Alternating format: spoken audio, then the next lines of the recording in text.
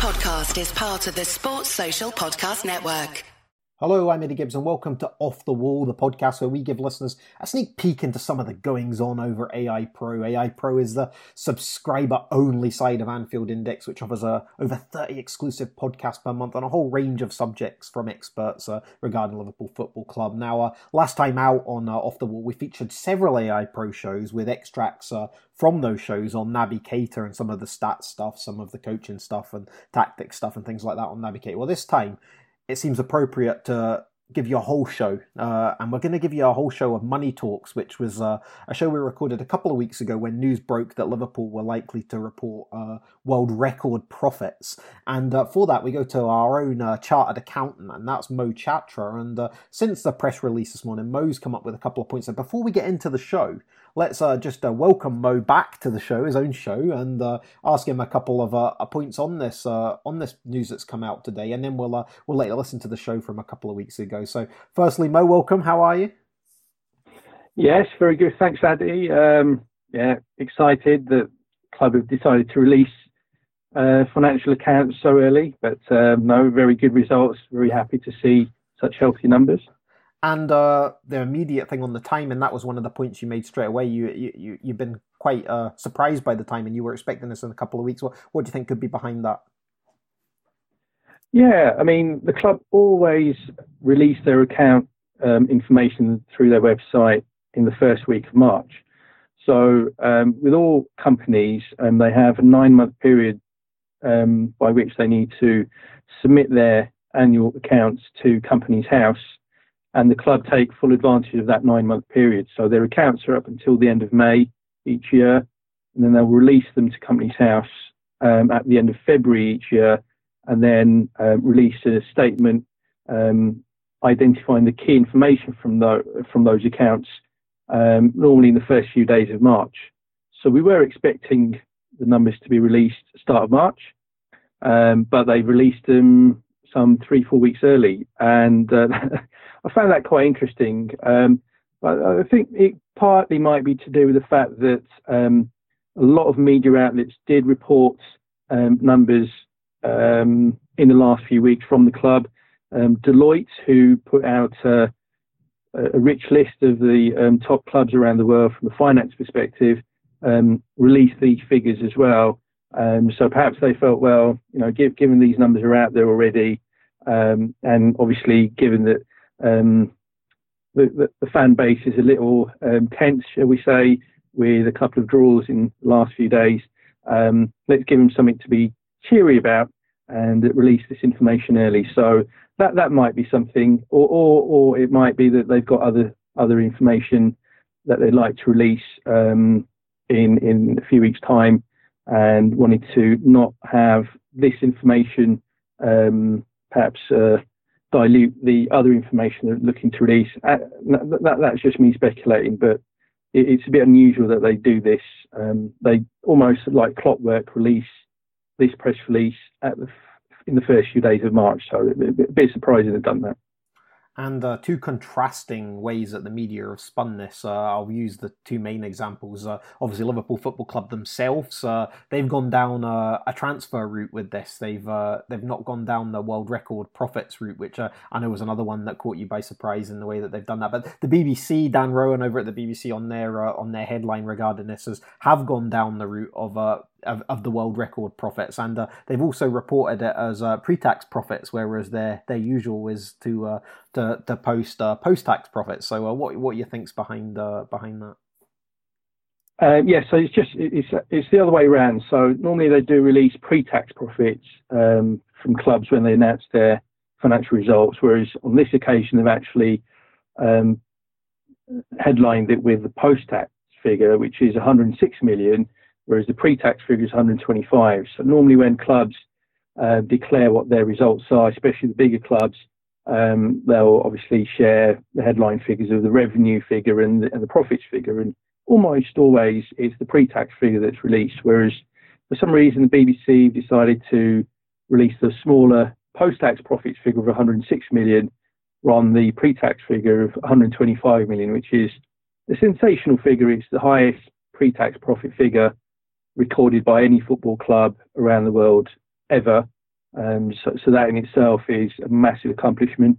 Not least to do with the fact that we sold one Felipe Coutinho, but nonetheless, it's a magnificent accomplishment, and it shows how far we've gone. And obviously, it'll be explained in more detail through the rest of the pod that, as you explained, recorded a couple of weeks earlier. But yeah, I just found it interesting that one of the major media outlets wants to post a lower figure when we've got such an amazing pre-tax figure in 125 million. But that's neither here nor there. Just a couple of takeaways before you leave. I know we're pushed for time here, but there are a couple of things from James Pearce, the Liverpool Echo's Liverpool FC correspondent on Twitter today. You can read these yourself. It's at James Pearce Echo if you want to. He's come out with a couple of things I just wanted to get your thoughts on. He says that the profit has already been invested in Klopp's playing squad with the deals in the summer of 2008 for Alisson, Keita, Fabinho and Shaqiri, which aren't covered in this accounting period. That's something that obviously you mentioned in the podcast that we're about to listen to. Liverpool have repaid the first instalment of the 110 million loan from FSG for the building of the new stand. The balance now stands just below 100 million. The success of the new main stand is highlighted by the fact that matchday revenues have climbed from 62 million to 81 million per year since it was completed. And just the final one, that media revenue up by 66 million to 220 million, commercial up by 17 million to 154 million, and matchday up from 7 million to 81 million. There's some sizable jumps. Yes, they are. That's right. The club itself has headlined its own figures with an emphasis on investment in the squad and mentioned 190 million as a figure. And I don't understand why they've done that, to be honest, because the actual transfer outlay on the 5 players that were brought in 17-18, Virgil van Dijk in January, and then Alex Oxlade-Chamberlain, Mo Salah, Andrew Robertson, and Dominic Solanke, the combined figures for all of those are well beneath 190. And even if you factor in wages as well, you still don't get to 190. So I'm not quite sure how they've creatively ended up at 190. Whatever the real figures are, whether it's transfer or transfer plus wages, would be impressive enough as it is. So a bit misleading, that 190 million figure. Just felt that that doesn't put a lot of confidence in those that understand numbers when it comes to the club and the way it kind of reports things. So that's again not a biggie, but just dent some of the confidence you might have in what the club tells you. But no, some of the analysis provided by James Pearce shows that it's in a really good place is the club. 66 million jump in broadcast revenue, almost entirely down to obviously the Champions League run that we had, whereas the season before that there was no European football whatsoever. Commercial revenue, there weren't any big deals that kicked in 17-18, but that was almost all down to the replica kits selling in record numbers.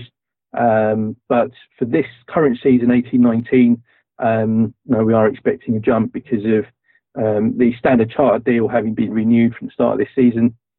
And matchday revenue, as expected, was higher because we played more games in 17-18 than the previous season. So we are looking like we should be getting to there or thereabouts, even if we don't proceed beyond Bayern Munich, as explained on the main pod, as listeners will hear in just a few moments, because revenues for Champions League football this season are higher, full stop. So even getting to this stage, second round stage, means that our revenues from broadcast will be broadly similar to what they were last season. So that's a good sign, because it means that we will have revenues in the same ballpark this season as we had last season, even if we don't proceed any further into the Champions League.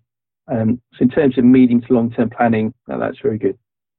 Wow, there we go, folks. So some cutting-edge info from Mo Chatra there on those announcements that have come from Liverpool today, and we'll leave it there, and we'll go and let you all enjoy the pod that Mo's just mentioned. We do hope you enjoy it, and Mo will be back for more Money Talks very soon. Thank you, Mo. Thanks, Eddie.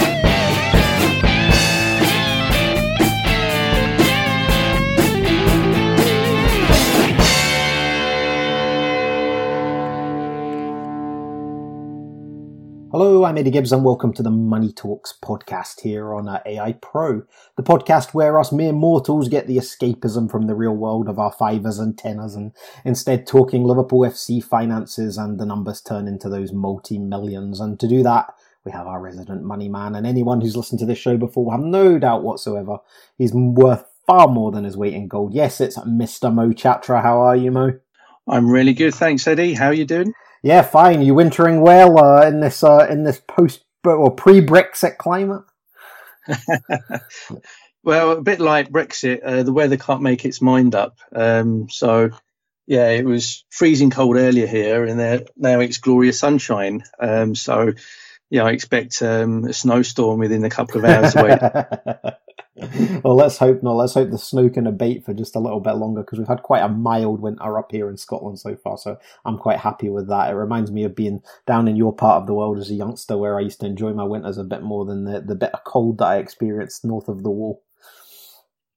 Oh, absolutely, yeah. It's certainly been a better one nationwide compared to a year ago when, for those listeners who might be from outside of the UK, it was an absolutely horrible winter by our standards, wasn't it, Eddie? We had this beast from the east. I think there were satellite images that showed the whole of the UK completely white, which it reminded me of looking at Greenland on a map as a kid. So it was, I don't think I'd ever seen that before. And let's hope that we don't have any of that, although January, February, and March do tend to be the ones that can catch us off guard in that respect, so let's hope not. But we're here to talk about money, as we always are when Mo and I get together, and the reason for this is that it's almost a podcast on demand. There wasn't one planned at the start of this week. I know you've got a couple of things that you're working on, doing your research and putting facts and figures together in the background for the subscribers, but we got some calls on Twitter and we got some calls on Discord and other platforms that Anfield Indirects are on, and it was a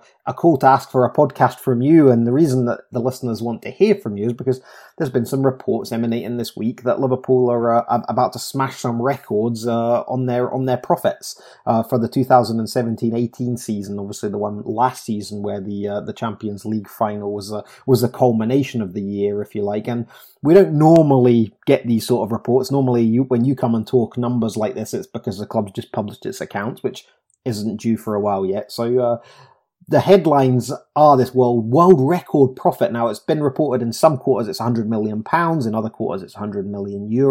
For anyone that's following the Brexit shenanigans, you'll realise that there is a vast difference in those two numbers. So Mo will bring us into the picture on that. But this is a pretty impressive turnaround, Mo, for the club that was going into administration only around 8 years ago. So what's going on? What clarity can you give us on these reports, and why are we seeing these sort of numbers?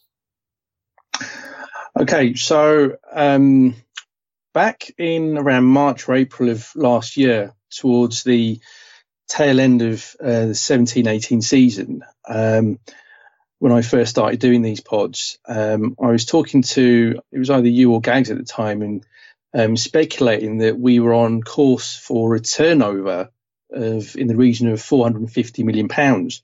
Now, just shortly before that, in the first week of March 2018, Liverpool Football Club released their accounts for the previous season, 16-17, which showed that revenue was £364 million. So I was speculating there would be a massive increase to up to £450 million, because in 16-17 we had no European football, whereas in 17-18 we at that point were looking good for reaching at least the semi-finals, if not the final itself. And obviously we did get to the final. And on top of that, we had the 125-year anniversary celebrations, and club merchandise-wise tried to make the most of that as well. So all of that considered in the round suggested that we were on course to generate a revenue of about £450 million. And that was a number that I was floating back then. And then this past week, as you mentioned, reports have come out that is the figure that Liverpool Football Club is expected to announce when it releases its accounts in the first week of March. So that is, fantastic news for the club, and, really shows the turnaround. And, you're quite right to point out that the club was on the verge of administration in September, October 2010, when obviously there were significant loans owed to RBS by then owners Hicks and Gillette. And, it was a very worrying time for the club. And obviously FSG then took over, picked up the pieces of what was Liverpool Football Club. At that point, we were into the 10-11 season, and our revenue for that season was only about £161 million. So to go from that number to 450 million in only the space of 7 financial years is frankly quite incredible. And it's a testament to the careful work done by the owners and other people at the club as well, because there were those of us, and I have to admit I was one of them, who were demanding a lot of things sooner than they actually transpired. And they were looking at this more longer term and said, look, we've got to do this right. Let us just take our time to do it properly, and everything will come right. And that certainly appears to be the case. And as we know, money is such an important factor in football. It's not the be all and end all, as we've seen with Manchester United. They've been spending like money's going out of fashion, and yet that's not exactly brought them a glut of Premier League trophies. So it's about how you use that money. And the reassuring thing is that the people that are there at the club to spend that money certainly seem to be switched on and have a very cohesive strategy. And the evidence is certainly there that their recruitment strategy when it comes to transfers is arguably second to none in the Premier League. So overall, it is very encouraging news that's come out. In terms of the profit, I think it does appear to be £100 million plus. It's worth noting Leicester City, when they released their accounts for the 16-17 financial year, which was a season during which they competed in the Champions League and got to the quarterfinals, announced a profit of £92.5 million, which does amount to just over 100 million euros at that time. So I believe we're on for a profit in excess of that, and that's really encouraging. For sure. What would be the factors then as a result of this? How's this come to be that Liverpool are going to be looking to report a profit of in excess of 100 million? Obviously you mentioned the Champions League. I assume from a couple of reports I've read that'll have generated a fair wage for the club, and obviously there was at least one notable big sale in that period as well. That's right. So in 16-17. The club announced a profit of just under £40 million. It was £39 million of profit, which was very, very good. But that was based on a turnover of £364 million. Now, for those that have listened to previous Money Talks pods, turnover can be broken down into 3 key revenue streams. Firstly, broadcast revenue. So that's largely money from the Premier League for deals with Sky and BT Sports, and also from UEFA for the Champions League, as was the case for 17-18.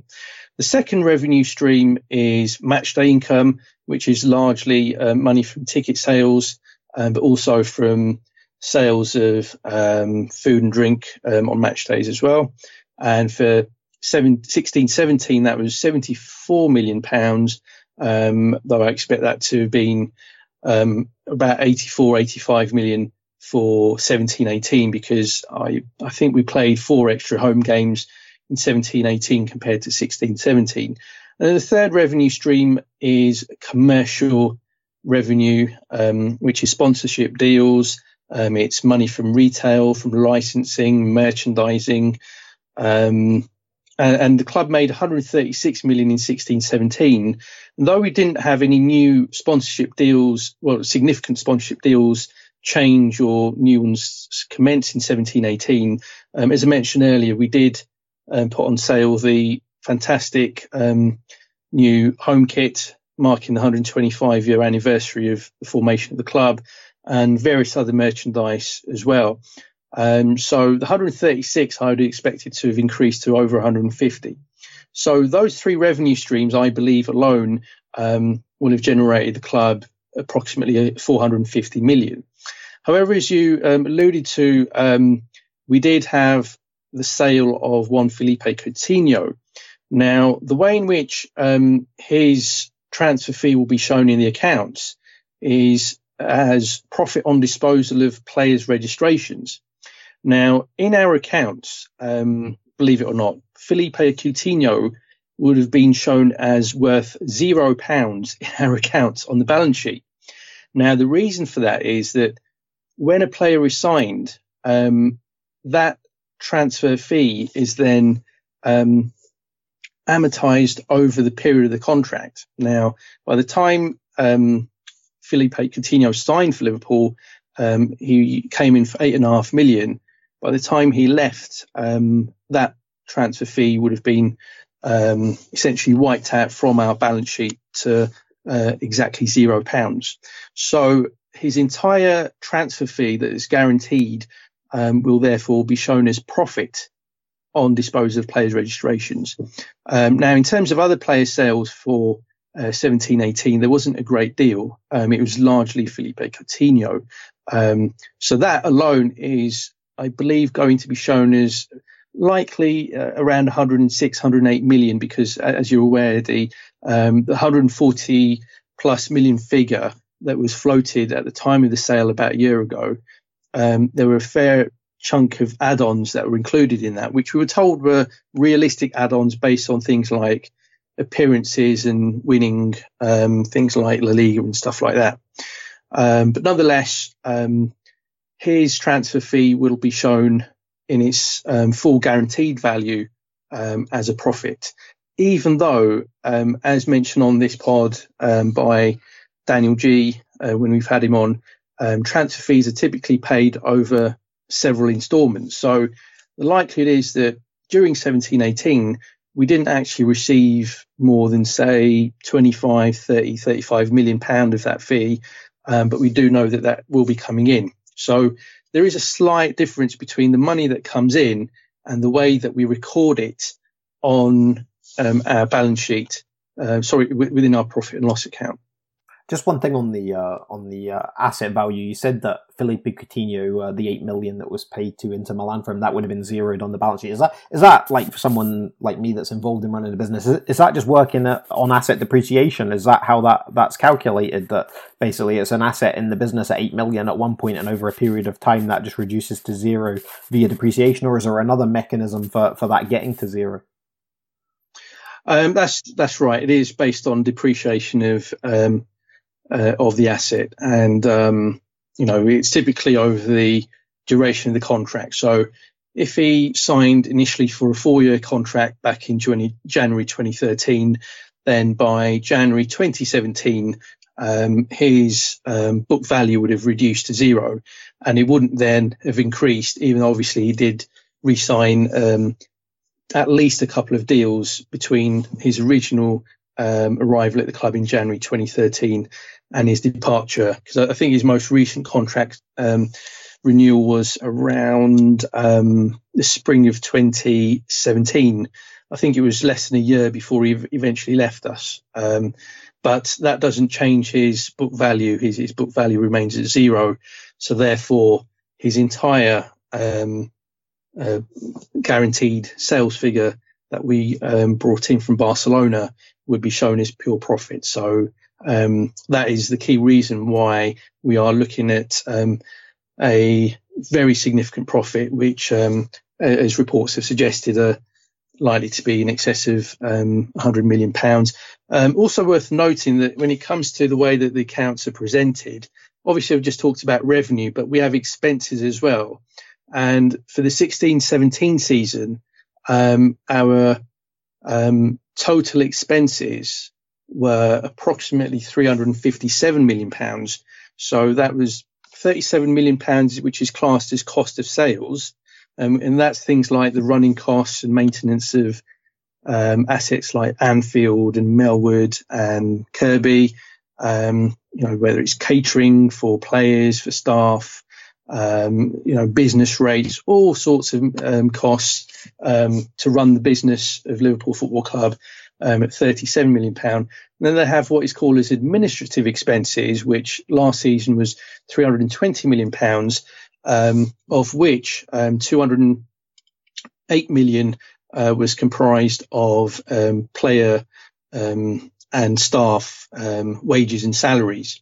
So that is a figure that I'm expecting to increase to approximately 240 million in the next set of accounts, because during 17-18 we had players come in for very large salaries, notably Virgil van Dijk on reported £180,000 a week, but we also had some contract renewals as well. So that figure is expected to have risen, but nonetheless, even with that increase in expenditure, the revenue from those three main the turnover from the three main revenue streams, plus that accounting profit for the sale of Felipe Coutinho amongst other players, means that our accounts will be in their best ever shape, and as also reported, will be looking better than any Premier League club's accounts in the history of the Premier League, and indeed in English football history. Quite staggering, really, when you compare that to the previous Money Matters, Money Talks with Nina, where you were mentioning Man City and their financial irregularities and things like that. I mean, Liverpool getting it right on the pitch and off it seems. Now, I was told a line when I got into business many, many years ago that was turnover for show, profit for dough. And obviously, the one caveat to that is when you declare a big profit, you do it. You kind of have the slap in the face of corporation tax coming right back to bite you, where you just make that profit. Now, creatively, a lot of clubs would probably like to be in debt for some of those reasons, or like not to show a profit. Obviously, if you're thinking of selling the club or you're thinking of seeking investors, then a nice profit is good for shareholders. So. You mentioned expenditure, obviously increasing expenditure as a way to reduce those profits, but do you think there's a reason, or a creative reason, or an accounting reason why Liverpool will have wanted to show this 100 million or more in profit on their accounts, or is it just that Liverpool's just in the business of complete transparency and not? I mean, in big business we hear about all the time the likes of the Starbucks examples, eBay, Google with offshore tax havens and things like that. What is there a reason? Do you think Liverpool want to show this 100 million profit? An underlying reason that none of us, I know I'm speculating here, but any reason why you think they would want to show a profit like that? Because obviously you do have a little bit of control over what sort of profit that you decide to show. I think there could be several reasons. So one of those is to increase the value of the club.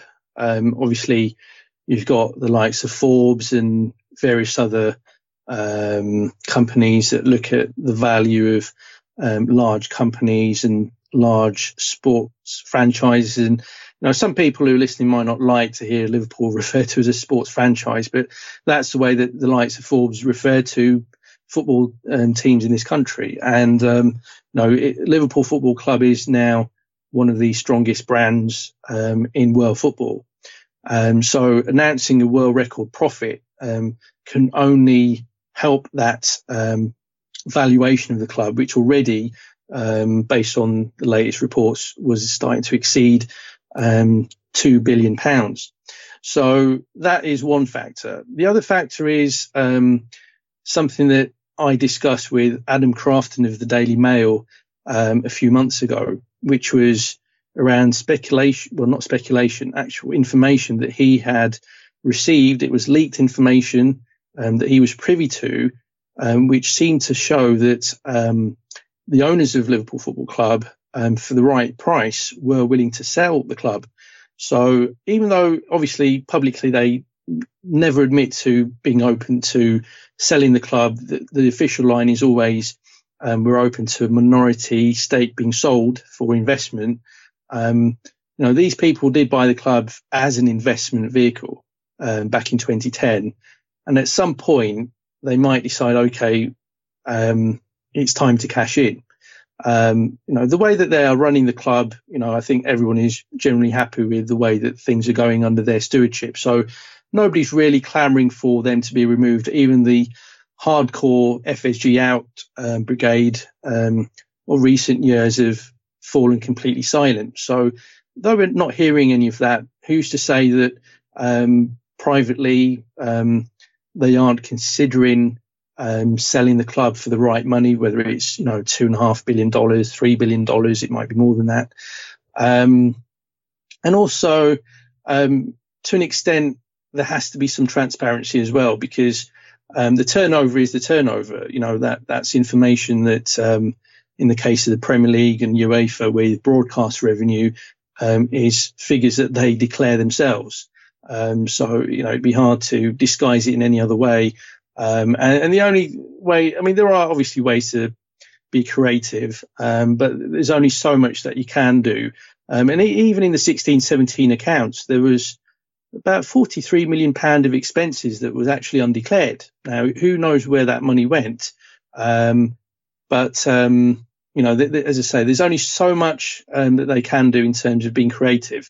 And the bottom line is the club has actually paid very, very little tax during the time of FSG. They didn't pay any tax, as far as I can recall, in 16-17, and have paid very little in the years before that. So you could argue that it's about time they pay a fair chunk. But part of it, you have to bear in mind is accounting profit. As I mentioned, the full transfer fee for Felipe Coutinho will be shown in the accounts, even though the actual money we would have received from Barcelona during the financial year would be significantly less, because that fee will be staggered over several years. So the actual tax will be based more on the actual money that is physically,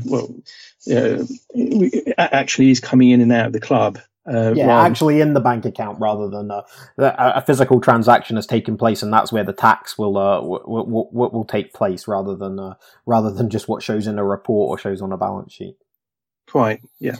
So let's get on to the profit then. We're saying 100 million in profit now. Obviously, we're saying that these guys at FSG are investors, and they're very shrewd investors at that. So where do you expect them to deploy some of this profit then, and reinvest, if you like? Are we going to see more dips into the transfer market? That's one big sea change. Obviously, the likes of Virgil van Dijk and Alisson, Naby Keita, Fabinho, they're all mega bucks deals that kind of you can use some of that profit towards them. Will it go towards the Anfield Road expansion, perhaps? Obviously, you mentioned Kirby, and Millwood's going to cease at some point. The work's underway for the new training ground, which is going to team the academy up with the first team. Are we going to see money spent on that, or is this just going to go to general running costs, or perhaps some other specific area I've not mentioned there?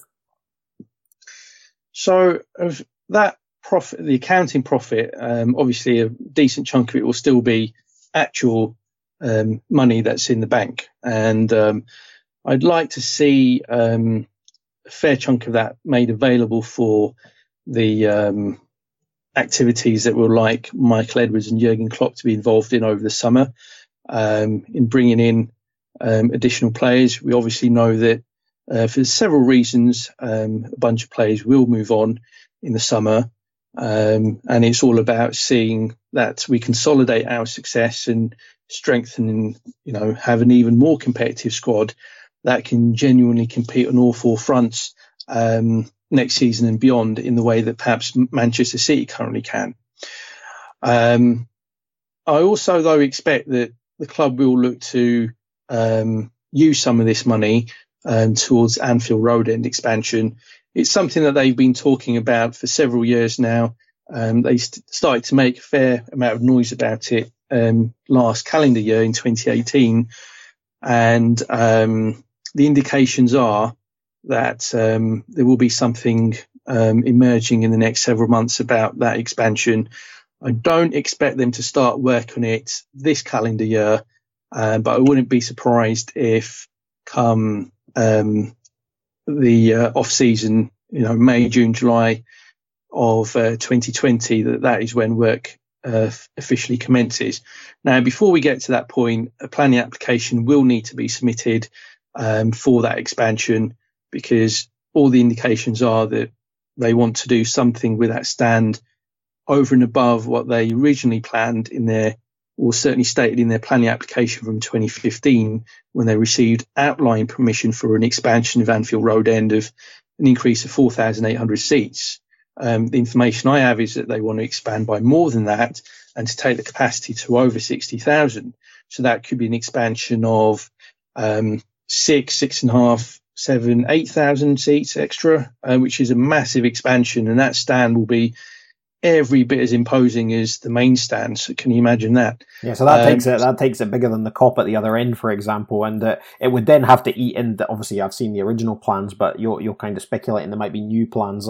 We do know now that there's nothing behind that stand, which there was in the. Obviously, there is a road that has to be logistically catered for, but in terms of the properties behind it, they're all gone now, and literally, it's right back to the boundaries of Stanley Park that seem to be the footprint that may be available. So what you're saying there does have some scope, and the fact that Liverpool could build something of a monster stand and perhaps do it in a similar way to they did with the main stand, where it doesn't affect match day revenues and capacity at match days, if they did one of these sort of steel structures behind again. Is that the sort of thing you envisage? That's right, though, because the Anfield Road end is a lot smaller than the old main stand used to be. The expectation is that the stand might need to almost entirely be closed during the works, unlike the main stand expansion, where we were able to keep the old stand open and operational throughout the works phase. And obviously it was only at the end of the I think it was a 15-16 season, was it, that we then closed off the entire stand. And then by the start of the 16-17 season, I think it was Leicester at home when the new stand was formally opened, and that was about September 16 rather. So I think that there will be some approach in that way, and the work will begin from behind the stand. And even in the original plans from 2015, the suggestion was that the Anfield Road end will be built over with an expanded stand, and they might even go into the fan zone. So for those that go to Anfield, you will be aware that on the other side of the Anfield Road end, that runs at the back of the Anfield Road end stand, there is that fan zone. So this new stand could even impinge into that area as well.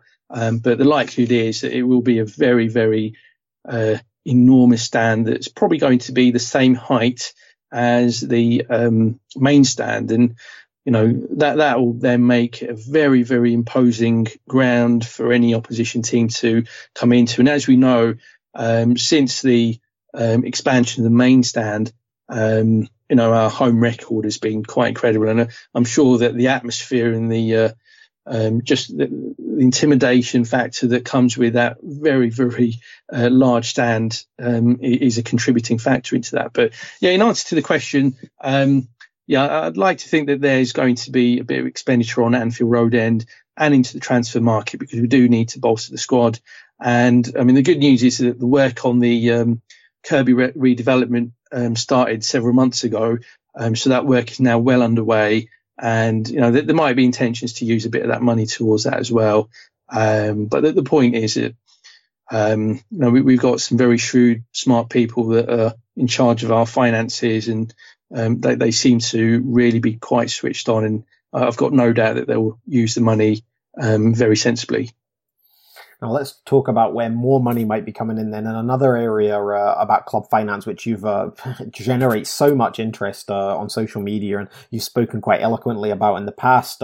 Friend of Money Talks, sports finance writer Alex Miller broke the news earlier this month that when the current kit deal ends at the end of next season, the club is looking to secure a Premier League record deal. So we're talking more records, and this is something that you've been involved in multiple threads on Twitter. They're always fascinating. People can go back and look at those if they wish, but I love the term of phrase that the club is looking to secure a Premier League record deal. It's just like, it's almost expected now that they will. I mean, this is really shooting above the old lines where the club used to be on such things, where we really lagged behind the juggernaut that was Manchester United, for one. And give us the latest on that deal if you can. I saw some more news, where I think Peter Moore, the Liverpool CEO, announced some stuff in the media this week about that. And what's the latest you can tell us on this kit deal?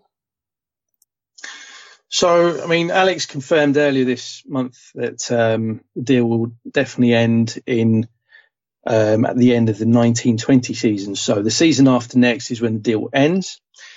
And the reports that have come out from an interview that Chief Exec Peter Moore gave to a Middle Eastern news source this week is that we are open to negotiations when the deal ends, but I believe that actually discussions with other potential kit manufacturers are already underway.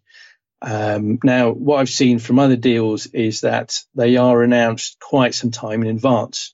So I wouldn't be surprised if early into the new season, 1920, and possibly as soon as September, October, we see an announcement of the next kit deal. Now, it's not a major thing in terms of affecting current sales because we know that the shirts change every single year anyway. So it's not as a case of, well, let's not buy the shirt this season because a new one will be out next season because a new one is out every season anyway. But my understanding is that it's now more likely that we will go with another company. And the way things are looking, it appears that Nike could be that company. And the reason for that is Adidas have now got a number of very big deals here in England, and they've got several other very big deals on the continent. Whereas Nike have, ended one or two deals. So there is that capacity for them to take on one of the big clubs in the Premier League. And obviously there is that American link, obviously Nike being an American company and our owners being from Boston. There is that synergy as well. And, the club is bullish in wanting to secure a Premier League record deal. And, for those that have listened to these Money Talks pods, you'll be aware that one of the few aspects of the club that I have been critical of over the last 6 to 9 months has been its commercial department, because I thought it needed to be a bit more bold in trying to strike deals in the way that Manchester United aggressively tried to achieve. And it appears that that's certainly the plan with this kit deal. And I'm glad that they're targeting the Man United figure of 75 million rather than the 60 million that is seen by Chelsea and Arsenal in terms of the deals that they struck.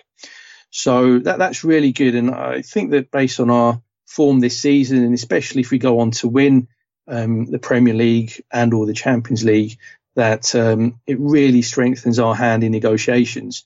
And, the success that we are building certainly appears to be sustainable, and we're building something that will last for quite some time, as opposed to what we saw in the past where in seasons like 01-02 and 08-09 and 13-14, the seasons, the successes that we had of, well, if you can call it that, of coming in second place, almost seemed like we were punching above our weight, whereas there is a distinct difference now. It feels like we are where we're supposed to be.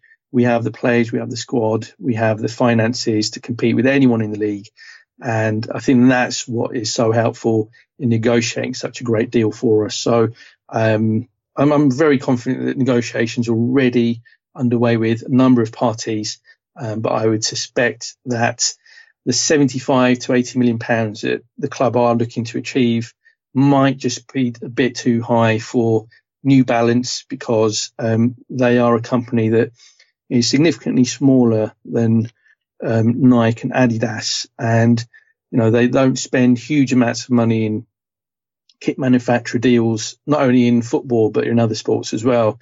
Even though if they retained, I'd still be completely fine with that as well, because just in terms of personal taste, I think that their kits have been quite nice, quite attractive on by and large over the last several seasons. And if they remain for a number of more years, then for those fans that like kit designs and are keen into that kind of thing, I don't think they'll be objecting to them carrying on. But I'm more concerned about who pays us the most, and if that is Nike, then so be it. And the only key thing for me would be that the club does retain control over licensing, retail, merchandise, things like that, which Manchester United signed away when they signed with Nike quite some years ago. and they only regained these things back when they signed a deal with Adidas. Though my understanding is that in more recent times, Nike don't impose that control as a requirement when doing deals with football clubs. So there is the potential, therefore, that we can still retain control of these things and just have a pure kit deal with whoever it is. So again, it's all looking very promising, though I think we might not hear anything about this until early into the new season. Yeah, as you say, probably discussions going on, certainly with the big players, Nike, Adidas, probably Puma as well, who are involved with the top 6 clubs.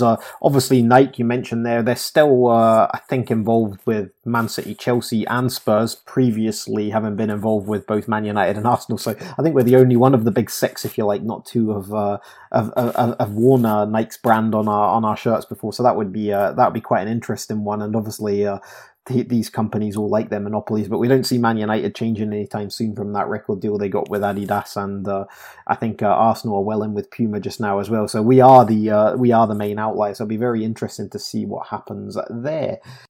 Yeah, just a couple of changes. So Arsenal are moving over to Adidas at the start of next season, so their deal is coming to an end, and Puma are moving to Manchester City. So Nike will no longer provide the kit for Manchester City after this season. So there is that gap opening up for them. So they will only be sitting with Chelsea and Spurs, and Puma are moving over to Man City. So there is a bit of a change going on. Yeah, a bit of musical chairs going on there, with everything kind of moving around.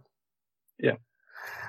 We've got to look at the financial outlook for this season then, and how it's shaping up. Obviously, we've been talking so far about 17-18, but we're kind of touching on some of the things for the future there, and what we may need to expect in the coming years. That you obviously made a prediction last season, and do you expect a big profit to be as big a profit as this to be reported for season 17-18, and what are you expecting for 18-19? Obviously, we did talk about the date that the accounts are published does impact things, because it's usually historic information that we're dealing with. Obviously, you mentioned as well the new contracts for several players, as well as those big signings. We've literally signed new contracts with almost everyone in our first team now, and we've obviously had the loaning out and selling of some players as well that comes into it. Plus, there's talk of this planning application that's been granted for concerts to take place at Anfield during the summer month. Take That, Bon Jovi, Pink, I believe, are all signed up for deals. Tickets available now for those. How are they going to impact the finances for the coming year? And of course, that dreaded question that will no doubt be a podcast on itself at some stage, and the impact of Brexit, if it was a no deal, if it's going to be a delayed deal, we don't want to get into the politics of it, but what impact do you expect that to have on contracts, on movement of players, on transfer fees themselves? You mentioned there the Barcelona deal. If the pound, will that have all been tied to currency conversions between the pound and the euro, the money that we're owed? Could we suffer as a result of Brexit, or could we benefit as a result of Brexit on that? Okay, so in terms of this season, it appears that we're on target for a revenue figure broadly similar to what we're expected to have made for 17-18. So it's shaping up to be another season in the region of 450 million. So if we, for example, don't reach the latter stages of the Champions League and possibly even get knocked out of the competition as early as the round of 16 against Bayern Munich, our revenue from the tournament, it won't be significantly down. It will obviously be down getting to the round of 16 compared to getting to the final. But during this season, the Champions League money for English and British clubs has notably increased. So that is one benefit. The other benefit is that into the Champions League entered only 4 English clubs this season, whereas there were only 5 last season. So those two things alone mean that even if we were knocked out, worst case scenario, by Bayern in the next round, our revenues are still likely to be, just from that competition alone, somewhere between 50 and 60 million pounds. However, commercially, we've struck several new deals this season, and all the indications are that our merchandise, our shirts, etc., continuing to sell extremely well. So our commercial revenue shouldn't be all that dissimilar, and match day revenue will probably be fairly close to the figures that we achieved for 17-18. So there might be the possibility the numbers might be slightly down on 17-18, possibly 435, 440. But if we certainly make the latter stage of the Champions League semi-final or even the final again, then if anything, the number could be slightly in excess, 460 to 470. So that is really, really good. That's really good, because what we've seen is likes of Arsenal and Chelsea, who for a number of years had been generating greater revenues than us, for a second consecutive season generating less than us. So we'll solidify ourselves as the number 3 in terms of revenue. But that comes with a caveat, knowing what we know about Manchester City's quite murky finances. So that's that. Now, in terms of some of those points that you raised, so clearly the cost side of things, we can expect to see a further increase.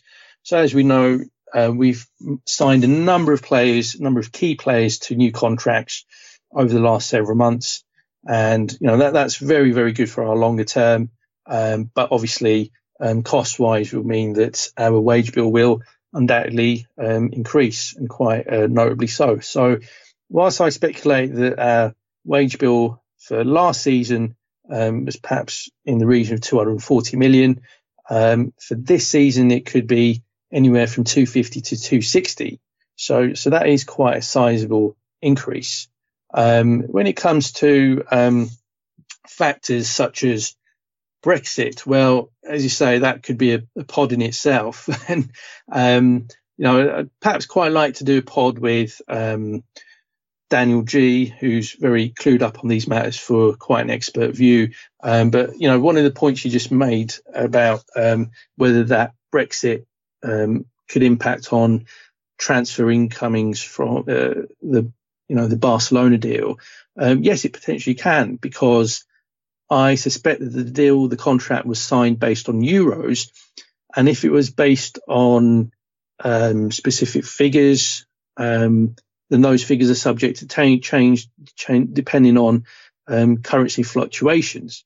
So if the pound weakens against the euro over the next few months, maybe next several years, then we'll potentially make less from that deal than we otherwise would have.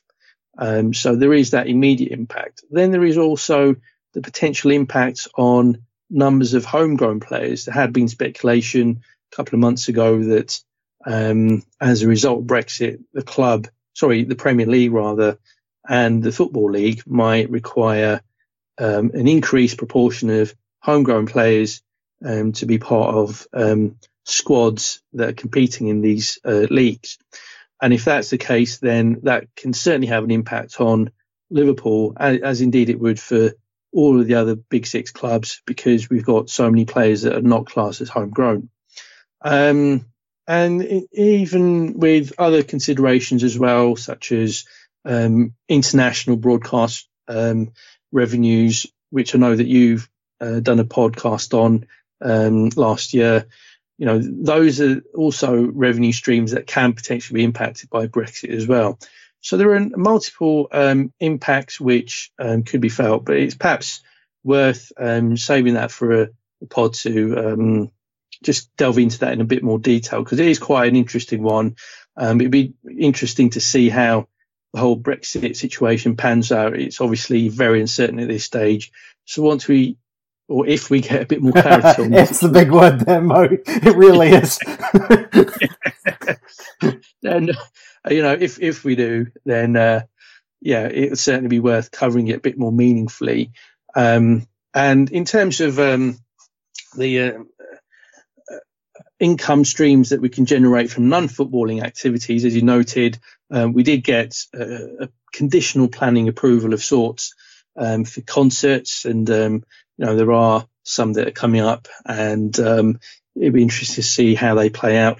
They will obviously generate a bit more money for the club as well through hiring out Anfield, And I wouldn't expect it to be significant amounts of money, but if it's an extra 1 or 2 million, then that can still make a difference. And no, that's good. It shows that the club is trying to laterally think about ways to make money, and it's important to do that because as you talked about with an expert on TV rights deals last year, the domestic rights fees have flatlined from the previous deal to the one that will come into effect, and it could be that broadcast revenue from overseas continues to see an increase, though as you know, the way that the broadcast revenue from overseas is split is largely even across the 20 Premier League clubs. As unfair as that is, what it means is that a club like Huddersfield get just as much rights fees as a Liverpool or a Manchester United based on the current deal. So hopefully that will change. But if that source of revenue continues to see decent increases, whereas domestic rights fees don't, then it means that overall the gap in revenue from broadcast monies between the top clubs and the smaller clubs will narrow, which for those fans of those smaller clubs they might think, well, actually that's a really good thing because it makes the league more competitive. But selfishly, if you're a Liverpool fan or a United fan or one of the other big six clubs, you want to see that gap to continue to exist. But nonetheless, it's good for the club to see if there are other ways to make money, and I'm glad that commercially they are thinking outside of the box in that respect. Well, that kind of brings us to an end of our agenda and some of the things that you outlined that we should speak about today. So thanks for all that. But it would be bordering on gross negligence of me if I didn't mention that we're in a transfer window. And obviously, you've already done the Transfer Committee podcast with Gags, Dan Rhodes, and Dave Hendrick, which is an excellent listen. Do go back and listen to it, folks. It's still very relevant. So there's kind of a little bit of fun that the guys have where they take on the roles of scouts, manager, and Michael Edwards and such. So go and have a listen to that if you haven't already. But it looks like our business is going to be summer 19 is when Liverpool next look like the dabble in the transfer market, barring a massive sea change. Now the club do often catch us off guard, like the Fabinho one that we all heard about when we were out in Kiev, and we're not expecting anything at all. There's not even murmurings of any deals being done in this January. So do you have any predictions then on the amount of money that will leave Jurgen Klopp and Michael Edwards at their disposal for summer 2019? Yeah, it's an interesting one. So last summer, excuse me, we had a net spend. I mean, if we're talking about gross transfer fees, net spend of in the region of 160 to 170 million, which was the biggest in the Premier League by some distance. I don't expect us to have a net spend of quite that amount, because I think that the way that the squad is shaping up at this stage, the club will very much be looking at making fewer additions to the group rather than to be making significant changes. So even though we are expecting to see quite a number of departures, I think the way the club are looking is that several of those positions are to be filled by players coming through the academy ranks. So, for example, we will see, in all likelihood, Origi and Sturridge move on. However, the club may look to we know that they will be looking to Rhian Brewster to fill one of those two positions, and they may look to recruit another player that can play both as a forward and as one of the wide players, so they can be rotated with our magnificent front three.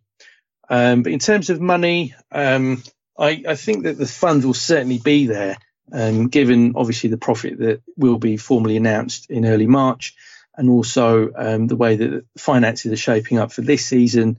So, we can go out there and spend big on 2 or 3 players, but I would suspect that we won't look to achieve a net spend of what we had for summer of last year. So it could be 80 to 100 million pounds, say. But, we do know, for example, that there are still several players that can be sold, even though some are coming to the end of their contracts. There are others that will move on for a fee.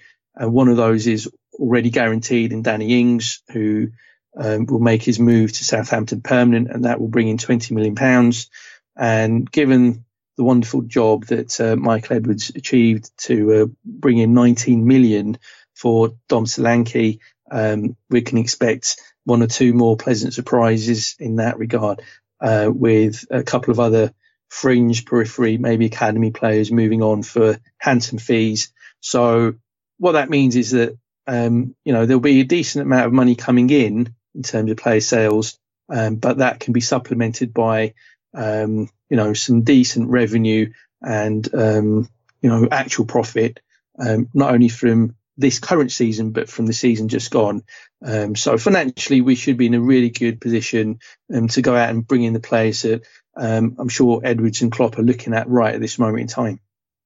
Yeah, if not already speaking to and getting close to crossing the T's and dotting the I's, who knows? It's a strange world with lots of covert stuff going on, that transfer, all those transfer shenanigans. So excellent, Mo. That's been a brilliant 50 minutes or so that we've done there on Liverpool's current financial position, and it's very exciting to see the club doing as well off the field in that respect as they do seem to be doing on it just now. So I'm sure that's pleasing you as well. What more can our subscribers expect from you coming soon on Money Talks? So Daniel G, who we've had on this podcast a couple of times, good friend of the pod, he will be back next month in February to talk about his book that is to be released in a couple of days as we record this. So on the 25th of January, I believe, is when he will be releasing his book, giving the inside perspective on transfer deals. It's called Done Deal. It can be found at all good book retailers online and elsewhere. So really looking forward to discussing the book with him. And there's another book that's come out about the inner workings of transfers, and the author of that book is also an individual that I'm looking to get onto Money Talks in February as well. So I'm just in the early stages of that book. So as soon as I've concluded it, all being well, we'll get the author on. And those two pods will give us a really fascinating insight into what is an area that is still largely misunderstood. There's what we hear on Sky Sports News and radio stations and online and in newspapers, and then there's the real story. And so hopefully we can bring the actual business of transfer activity to our subscribers through those two pods during February. And then, of course, the highlight of my year as a Liverpool fan, the release of the account. No. Oh man, it's a sad world when that's the highlight of your year, mate.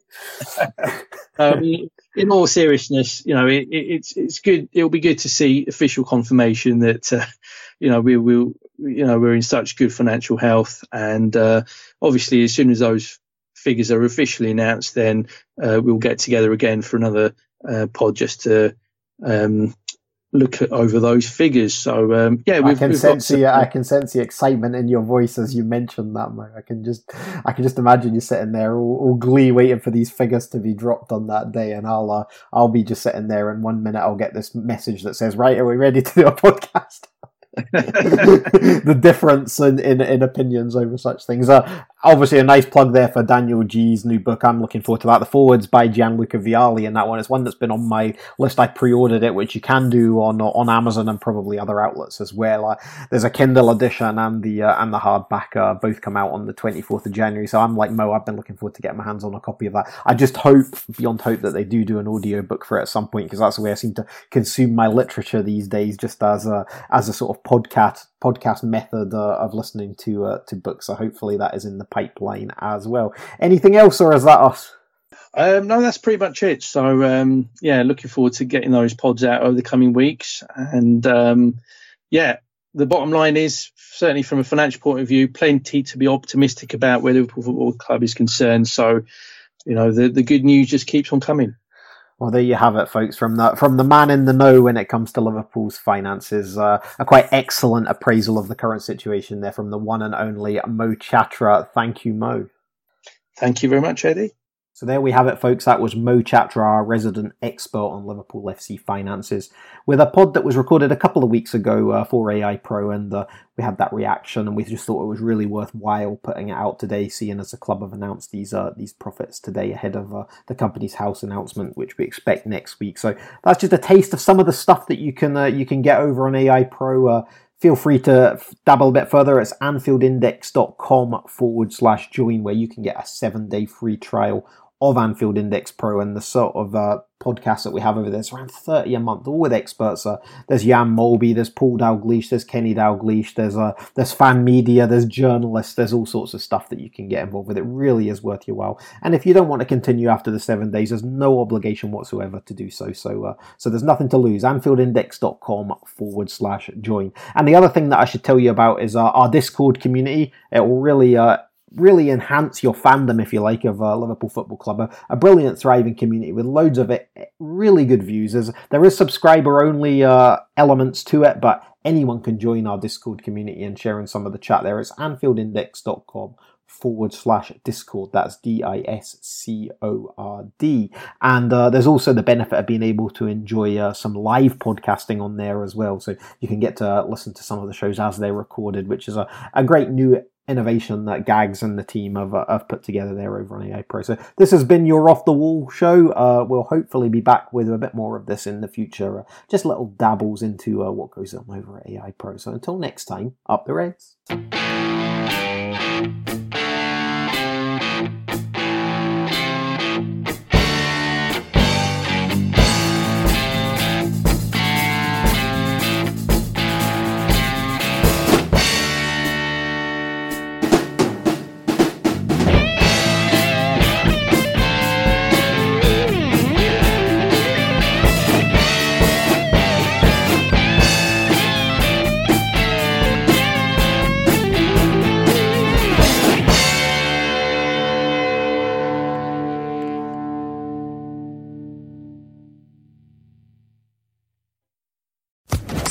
Social Podcast Network.